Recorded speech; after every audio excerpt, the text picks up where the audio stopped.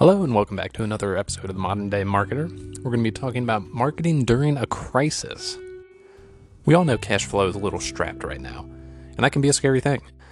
But one thing that sticks out to us that says a lot about a brand is sometimes not saying anything.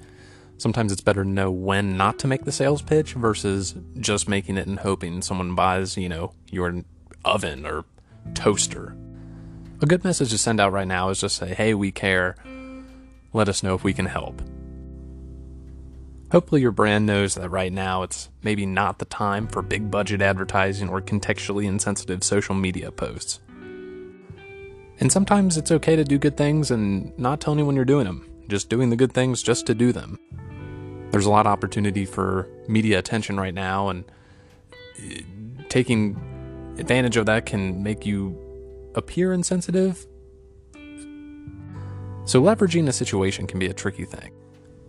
And in this situation, I think it comes down to intent. What are you looking to get from it? Are you looking to get a transaction or just show people that you're really awesome and you care? So I think one thing that we can learn as a brand from this whole situation and how to market in a crisis is to just be authentic.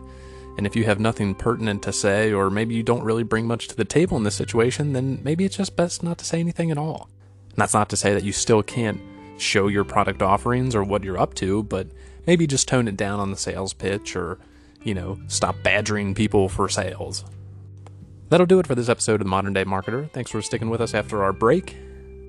Be sure to check out our sponsor, nichemarketplace.com. That's www.shopniche.marketplace.com. This episode was also powered by Tofu Marketing. That's www.marketwithtofu.com.